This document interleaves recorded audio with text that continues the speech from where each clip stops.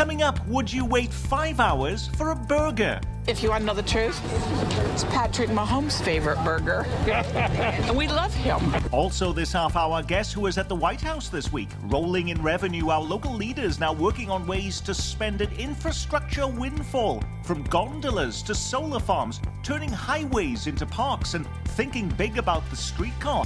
Could this be your new ride to take you to the game? I'm excited. Yeah, go to the Royals, the Chiefs, not have to drive. Plus, fighting back on vaccine mandates in Kansas. We have to protect people's personal liberties, and we have to protect their jobs. Those are the two keys right now, and time is of the essence.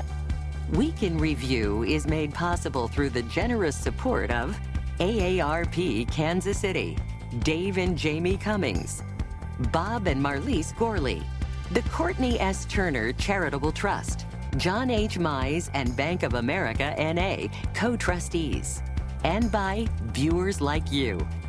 Thank you. Hello and welcome, I'm Nick Haynes. Good of you to join us on our journey through the news of our week, pouring through the Metro's most impactful and befuddling headlines. From KCUR News, Lisa Rodriguez is with us. Business and development reporter Kevin Collison from City Scene KC, always on call from the Kansas City Call, Eric Wesson, and Dave Helling of your Kansas City Star. Guess who was at the White House this week? How about Kansas City Mayor Quinton Lucas? He was invited by President Biden to be at the signing ceremony for the new $1.2 trillion infrastructure bill. We don't see him in the crowd shots, but he says he was in the second row. We know the $14 billion is heading to Kansas and Missouri to improve things like roads and bridges. But did you see what some of our local cities now want to do with the money? In Kansas City, some officials salivating over the idea of using the cash to help jumpstart a new east-west streetcar line that could take you all the way to the sports complex. Can you imagine, Lisa Rodriguez, ditching your car and taking the streetcar to watch the Chiefs play? I would love to ditch my car just in general, but that's just me. I do think that when it comes to the streetcar, there is momentum there with the north-south extensions already underway. There is public buy-in. We've seen the starter line generate development. We've seen it become a very popular attraction. So I think that there is the buy-in there for East-West. I think that makes the streetcar accessible to more people in this city. Now, could one of the obstacles, though, to this happening be a Democrat by the name of Kansas City Congressman Emanuel Cleaver? We're going to spend hundreds of millions of dollars. I want people who desperately need jobs to be able to take the system and to go and get those jobs. Does that make it that much more difficult now, Eric? No, not really. It depends on basically what his relationship is in this process. If they're just going to turn the money over to cities and let them navigate how that money is spent, I think that kind of takes him out of the equation. Dave. Well, a couple of things. First of all, extending the streetcar from, say, the KU Hospital Medical Center area, east and west, all the way to the Truman Sports Complex, Nick, would cost a lot of money easily. By the time it's built, it would easily cost $1 billion. And unlike the north-south streetcar, you wouldn't be able, it would be difficult, I'll put it that way, to tax the people who live along the streetcar to pay some of the cost because the tax base is just much less available on the east side than it would be, say, up and down Main Street or into downtown. So the financing is an issue. The federal government's involvement is interesting but not assured. And one of the things, and we'll talk about this on the other projects that are on the list, one of the things you have to be careful for is that this money is spent on important infrastructure and not on things like gondolas or other sort of frou-frou projects, because criticism will just mount because of that. So this is much more difficult than I think people know. But as Dave Helling points out, though, Kevin, this would actually go onto the Kansas side, too. The University of Kansas Hospital says they would help pay for it to make that line work. That's jobs, too. You're connecting people to a workplace and where people can get medical care. What's not to like? Well, and I think you hit on a good point there. The probably the most appealing extension would be the one to the west, because it would go down 39th Street from Main Street, connecting with the new north-south route. and would link a pretty strong job center. And also the symbolism of actually crossing the border into Kansas is big. But Dave makes a very good point. And we would have to change how we fund our streetcar if we were to take it east of Maine, because right now it's based on what they call these transportation development districts. That's where the local funding comes from. And you have to have some substantial property values to make that work, and some also substantial shopping, because the sales tax is part of that. And you just don't see that revenue source when you move east. And Chiefs fans are not going to give up tailgating. They're going to be driving out there to that game, parked in the parking lot, drinking, barbecuing, and having a good time. You can't do that with a streetcar. All of our elected officials on both sides of state line are now dreaming big, thinking of new ways to spend this money. Did you see Wyandotte County has its own ideas? The county's planning director has proposed an aerial gondola that would connect downtown Kansas City, Kansas, with downtown Kansas City, Missouri. Everyone seems to be wanting to bridge divides these days. Isn't this a great way, Lisa, of using federal money to connect two cities that are right next to each other but feel like light years apart? If we think an east-west streetcar extension is out of the realm for this stuff, I think gondolas from downtown KCK to Kansas City, Missouri is really just that. It's a dream. It sounds fun, but I think that there's just a lot of hurdles there. I don't think that it's something that sounds realistic right now, and that people want. I don't know that it's where people want to see this money spent. I think that there are serious infrastructure needs, much more basic needs that people want, and I don't know that now is the time for an idea quite like this. We just saw that video there, though, Kevin. That was Portland. Other cities do these things. This proposal also was not thrown out there in anticipation of getting immediate funding from this infrastructure bill, but I do credit people for thinking big. I do think it's a good thing to talk about it. It's certainly one element that also people haven't discussed is it would also help the West Bottoms, because they're talking about a potential of a couple of stations there. And of course, that area is really starting to take off, and it's very cut off from the downtown. But, I'd like to see people think big. This is just a conversation right now, and it's a much more logical idea than what Clay Chastain was throwing out. Yeah, you mentioned Clay Chastain, because Dave Helling, isn't that true? In 2006, tucked into his light rail plan that would have connected light rail from downtown to the airport, there was a gondola plan that would take people on a aerial ride around Penn Valley Park. That proposal passed with 53% of the vote. It's just the city council said no to that and implementing it. Right. Clay's plan always had, in his artwork, always showed the big gondola up and down Penn Valley Park through Union Station. Kevin is right. It's good to think big. But the price tag for all of these improvements is huge, Nick. And one of the points I was trying to make a few moments ago is the eyes of the country will be on cities and how they spend this infrastructure money.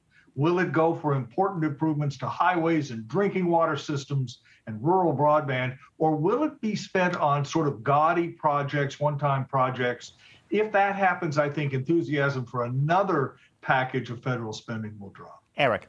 Governor Kelly was talking about shovel-ready projects for the state of Kansas, and I think that's something that's going to be on the forefront for all cities, is what projects do we have that are ready to go. Could one of those shovel-ready projects, by the way, be putting a lid over the highway that dissects downtown Kansas City? Did you see that proposal being reignited this week? That's the deck over the I-67 highway. Several cities, including Chicago, have successfully built over highways and installed parks and other public amenities over the top. It does seem an expensive architectural feat, given all the things this money could be used for. Kevin Collison, why is this considered a priority project? It's been around for at least 10, 12 years. It's been discussed. They've got it to the point where it would cover about 4 blocks, roughly $160 million. People behind it say it would increase dramatically property values. It would mend a wrenching wound that occurred back in the 60s when this downtown freeway loop basically cut off the central business district from the surrounding areas. You've got some private money that has expressed interest, the people who own Lowe's, Cordish, and other developers who would see how this would improve both the appeal and the rents, et cetera, they could get But hey, I also want to just throw one last thought in before we get away from infrastructure. We're talking about these city projects, the streetcar, potential gondola, these things.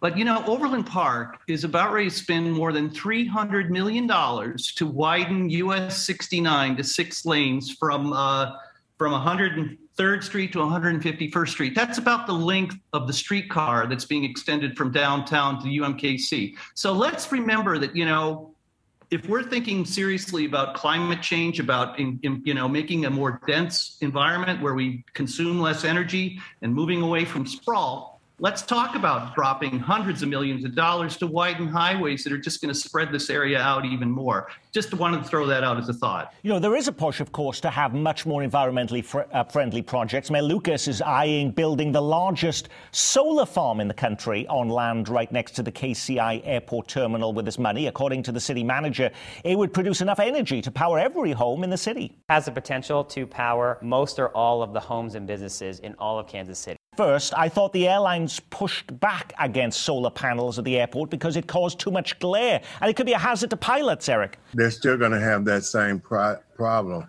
because on the kind of drawings or sketchings, they're right there next to the runway. So when their planes are landing at certain times of the day, it would have a tremendous glare. That's kind of a lofty project to me, because when we talk about infrastructure and we talk about all the things that need to be done, even though we have the GO bonds that people are paying for, streets in Kansas City are still pretty bad. And even though they look like some things are being done, there's still a lot of potholes in areas that, matter of fact, right now my car's in the shop getting a rim fixed. But if, unlike, say, the streetcar, unlike the gondola, if you don't ride this, you may not see the benefit. But with this project, the solar panels, wouldn't we see the opportunity to see our electric bills go down, Lisa? I think the idea of this large electric farm and ability to power the whole city could be potentially transformative. When you think of a project that benefits the entire city rather than one portion of the city, I think this has the potential to be huge. That said, it's extremely complicated. You're bringing in, once you're on an airport, you've got federal aviation authorities to deal with. You do have that air traffic to deal with. It is, there are a lot of hurdles to get through here, but the potential of it and the potential for Kansas City truly to be a leader nationwide for renewable energy is tempting. Does it have a downside, Kevin? Well, you mentioned the glare factor, which is something they'd have to work out. I know in Indianapolis, I've flown into their airport before. They have an array of solar panels, so I'm thinking it's something that can be doable. And, again, getting back into thinking boldly and thinking about the 21st century and where we want Kansas City to be, I think it's a fantastic idea to explore further. I really do, Nick. And I applaud the city manager and others for pushing it. In other news this week, is there anything so important in your life that you're willing to wait more than 5 hours in line to get it? Would you wait 5 hours to get a burger and some fries? Many of your friends and neighbors did this week as the first Whataburger opened its doors in Lee Summit. I arrived just before 6 a.m. and I just love the taste. 16 years I waited for this. Man, until you have it, I can't share the secret. You haven't tasted nothing yet. If you've never been to Whataburger, can you help explain why the San Antonio-based restaurant chain is causing mayhem in Kansas City this week? Eric, is it because it's Patrick Mahomes' favorite burger, or is there more to it than that? I guess so, and it's something new and different, and Patrick Mahomes is responsible for it. I wish he'd come down here on 18th Street and say, hey, develop this area, and let's see how fast we get rolling down here. Was the Helling family station wagon one of those cars we saw in line in Lee Summit this week, Dave? No. The last thing I need is yet another hamburger option. I'll just put it to you that way. Didn't we go through the same thing on the plaza 5 or 6 years ago with another burger chain? Was it In-N-Out Burger or some other? Shake Shack. Shake Shack, yes. I'm sorry. By the way, the PR officer for Shake Shack on the plaza just resigned because obviously the branding wasn't good enough that you couldn't even remember what store it was. But can you help us understand, why this is such a big deal this week, Lisa? Whataburger's always had this cult following. I went to school in Texas. I've been to Whataburger. This may be the most controversial thing I've ever said on this show. It didn't, blow my mind, but I get it. And you know what?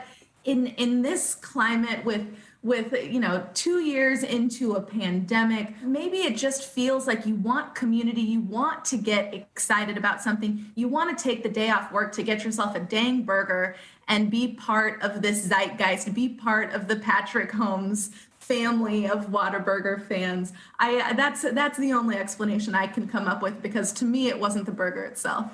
By the way, Whataburger will be a sponsor on this program in the new year, so we'll be editing out Lisa's comments relating to what she said about the chain. Kevin, how is this really different? We had IKEA come to town, we had Trader Joe's. They were big deals too. Is this bigger or about the same? We've just forgotten. Yeah, I think it's about the same. I mean, I remember when Krispy Kreme was a phenomenon and people lined up to get into the Krispy Kreme. Then they expanded so you could buy a Krispy Kreme at every truck stop in America. Nobody cared anymore. Now, we in the media, of course, love to make a big deal about the latest thing, but shouldn't we also celebrate our local businesses and institutions that have thrived against the odds and are marking monumental milestones? Here's 3 big headlines to celebrate this week. This month marks 100 years since construction began on Liberty Memorial. And here's another big headline. This week marks the 30th anniversary of the opening of the Arabia Steamboat Museum. When it opened in the River Market, it was touted as the largest single collection of pre-Civil War artifacts in the world. But for how much longer will it be here? I would almost assure you that come November of 2026, the museum doors will close. This month also marks the 25th anniversary of the bi-state tax election to reopen and restore Union Station. It's hard for us to remember now, but at the time of that vote, Union Station had been closed for more than a decade.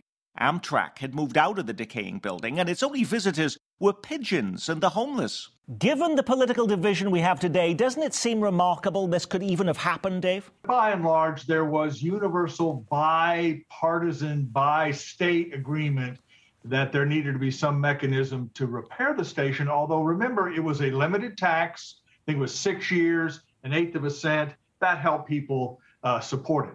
Here's the important thing to remember, Nick. The Bi-State Commission, which oversaw that effort, still exists, still meets, still has a budget, and is still under law able to, through petition, put a ballot measure or a measure on the ballot that would pay for a sports stadium. And there's already yak about using that mechanism to try and get both states to support downtown baseball if it happens through some sort of sales tax. So the mechanism is still around, and that's what's going to be important over the next decade. Kevin, is that the only project being considered for a potential bi-state tax? And if that were to be about the downtown ballpark, wouldn't Kansas want something too on their side of the state line as part of that tax? Actually, Nick, you bring up a good point. They tried to come up with a bi-state 15 years ago. I can't remember, when we were talking about renovating the Truman Sports Complex. And they also tried to pair it with something that I think did have a lot of merit, which was a joint funding for our major cultural institutions in Kansas City, the Nelson, the Symphony, all these major regional cultural amenities. But as you mentioned, though, that tax effort did fail. Can you see any project that would gain any success, Eric? I think a downtown stadium would eventually, once they roll it out. But the soccer people, they're using their own money. So I don't know if right now it's a climate to tax people. I always say we need to put a dome on top of Arrowhead Stadium so we can get a Super Bowl in here and possibly increase revenue in the Kansas City metropolitan area. You make the point, though, about the new soccer team, this women's soccer team building their stadium on the riverfront there with their own money, Lisa. Doesn't that take a wind out of the sails of folks who are wanting to spend public dollars on a sports stadium? Seeing this happen without big asks for incentives or tax breaks shows that it can be done. But we'll see. I don't think it's going to slow people from asking. There's probably a different price tag in building a soccer stadium down on the riverfront than it is a baseball or football stadium. So that's something else to take into consideration as well. In the headlines we just showed, we also talked about the Steamboat Arabia Museum, Kevin, and we saw the owner of the Steamboat Arabia, David Hawley, saying, we're going to be gone from Kansas City in 2026. We're not going to be there anymore. Is that just a threat to get the city to throw in some more money to keep them there, or is that likely to happen? It's a great, great cultural amenity. Some people tell me it's one of the, top 5 things they recommend out-of-towners to check out when they're in town. I think its current home in the city market is definitely not going to be there whenever their lease expires. I mean, there are other uses for that space that I think the city would like to pursue, and I think he referred to it. They want to put in some more restaurants, more vendors, et cetera.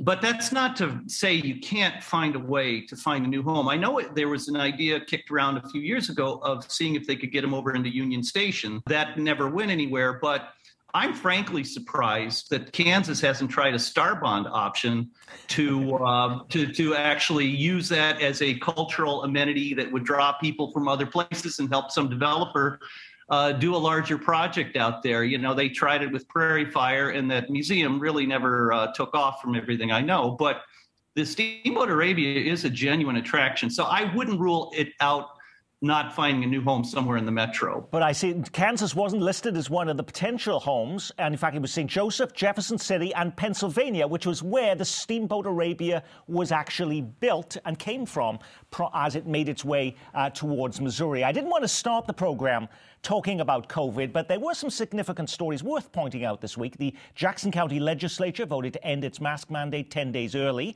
Within hours, school districts from Blue Springs to Grain Valley dropped their face covering requirements. And Roland Park, the only Johnson County city requiring you to wear a mask in stores, bars and restaurants, dropped its mandate on Monday. Will we look back on this week, Lisa, as the week our metro finally gave up on masks? This is a moment where virtually no municipalities and no jurisdictions are requiring masks anymore.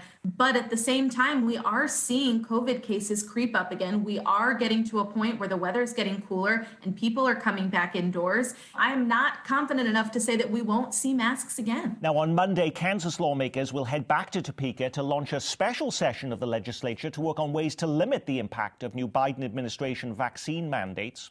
This is simply a question of right versus wrong, good versus evil. Either you stand against Biden or you stand with him. We have to protect people's personal liberties, and we have to protect their jobs. Those are the 2 keys right now, and time is of the essence. One proposal would ensure those fired for refusing the vaccine are given state unemployment benefits. The second would block employers from probing workers about their beliefs if they seek a religious exemption. By the way, Dave, we do see OSHA now saying they will not enforce the current Biden vaccination mandates on businesses over 100 employees. Does that mean that Kansas session will be canceled? Not according to everything we know as we tape this program, Nick. Now, there may be some discussion of that later, but my guess is lawmakers will gather anyway, put this stuff into state law, dare Laura Kelly to veto it, which she will likely not do. She's already been, as we know, critical a little bit of the OSHA rules, and she may just sort of, meet the legislature at where its discussion is by signing those bills. So we'll see. The broader question, which I think is very interesting, is the lack of enthusiasm in the public for further COVID restrictions or regulations. People are just very, very tired of it, and I think politicians have a sense of that. When you put a program like this together every week, you can't get to every local story, grabbing the headlines. What was the big local story we missed? It was a topsy-turvy week in sports. KU beats Texas, its first road win in 13 years. And could this be right? UMKC beats Mizzou? A public memorial this week for philanthropist and financier Kenneth Baum, and large crowds gather at Johnson County Community College to remember former Congressman Dennis Moore. The wait continues for a judge's ruling in the Kevin Strickland innocence case. And remember that petition to bring back slavery? Well, just a silly joke between a black and a mixed-race student. That according to a lawsuit filed by the boys' parents, incensed by the discipline they received from the Park Hill School District. The Auschwitz exhibit has been extended. Union Station says attendance has already outpaced New York. It will stay in Kansas City until March. Netflix spotlights Kansas City this week as it premieres a new film about sex abuse in the Catholic Church. The documentary is called Procession. And bar humbug, COVID took the show online last year. Now A Christmas Carol makes its big return this week at the Kansas City Rep. Alrighty, Lisa, did you pick one of those stories or something completely different? There were a lot of good ones in there. I'm going to go with still waiting for the Kevin Strickland verdict. That's something that people have been watching for months now. People have been waiting and watching every twist and turn. Both sides are scheduled to have briefs to the judge by Monday, which means that early next week, potentially, we could have a decision there. So I think that's something to keep an eye on still. Eric. I agree with Lisa and what she said, and wishing everybody a happy Thanksgiving. Thank you. Thank you, Eric. Dave. A new poll released Thursday by Morning Consult has Governor Mike Parson at 51% approval in Missouri. That's actually pretty good, but Laura Kelly, the governor of Kansas, is at 54% favorable. That's a very strong position for a Democrat in Kansas, puts her in a strong position as she heads into the election year in 2022. And Kevin. I think the extension of the Auschwitz exhibit at Union Station is probably powerful in a symbolic way, particularly because in the context of these days, when you have so many history illiterates wearing Stars of David to hearings on the fact that they have to wear a mask, for people to want to inform themselves and for that Auschwitz exhibit to continue and more people going in there and learning about true history and not just minor inconveniences. I think that's a very newsworthy and very symbolic. And on that, we will say our week has been reviewed thanks to KCUR's Lisa Rodriguez, the Cole's Eric Wesson, Kevin Collison from City Scene KC, and Dave Helling of your Kansas City Star. Next week, we have no show. We're heading into our winter membership drive, which provides the fuel for us to produce the show all year long. As truckers like to say, we'll see you on the flip side. From all of us here at Kansas City PBS, happy Thanksgiving. And don't forget, be well, keep calm, and carry on.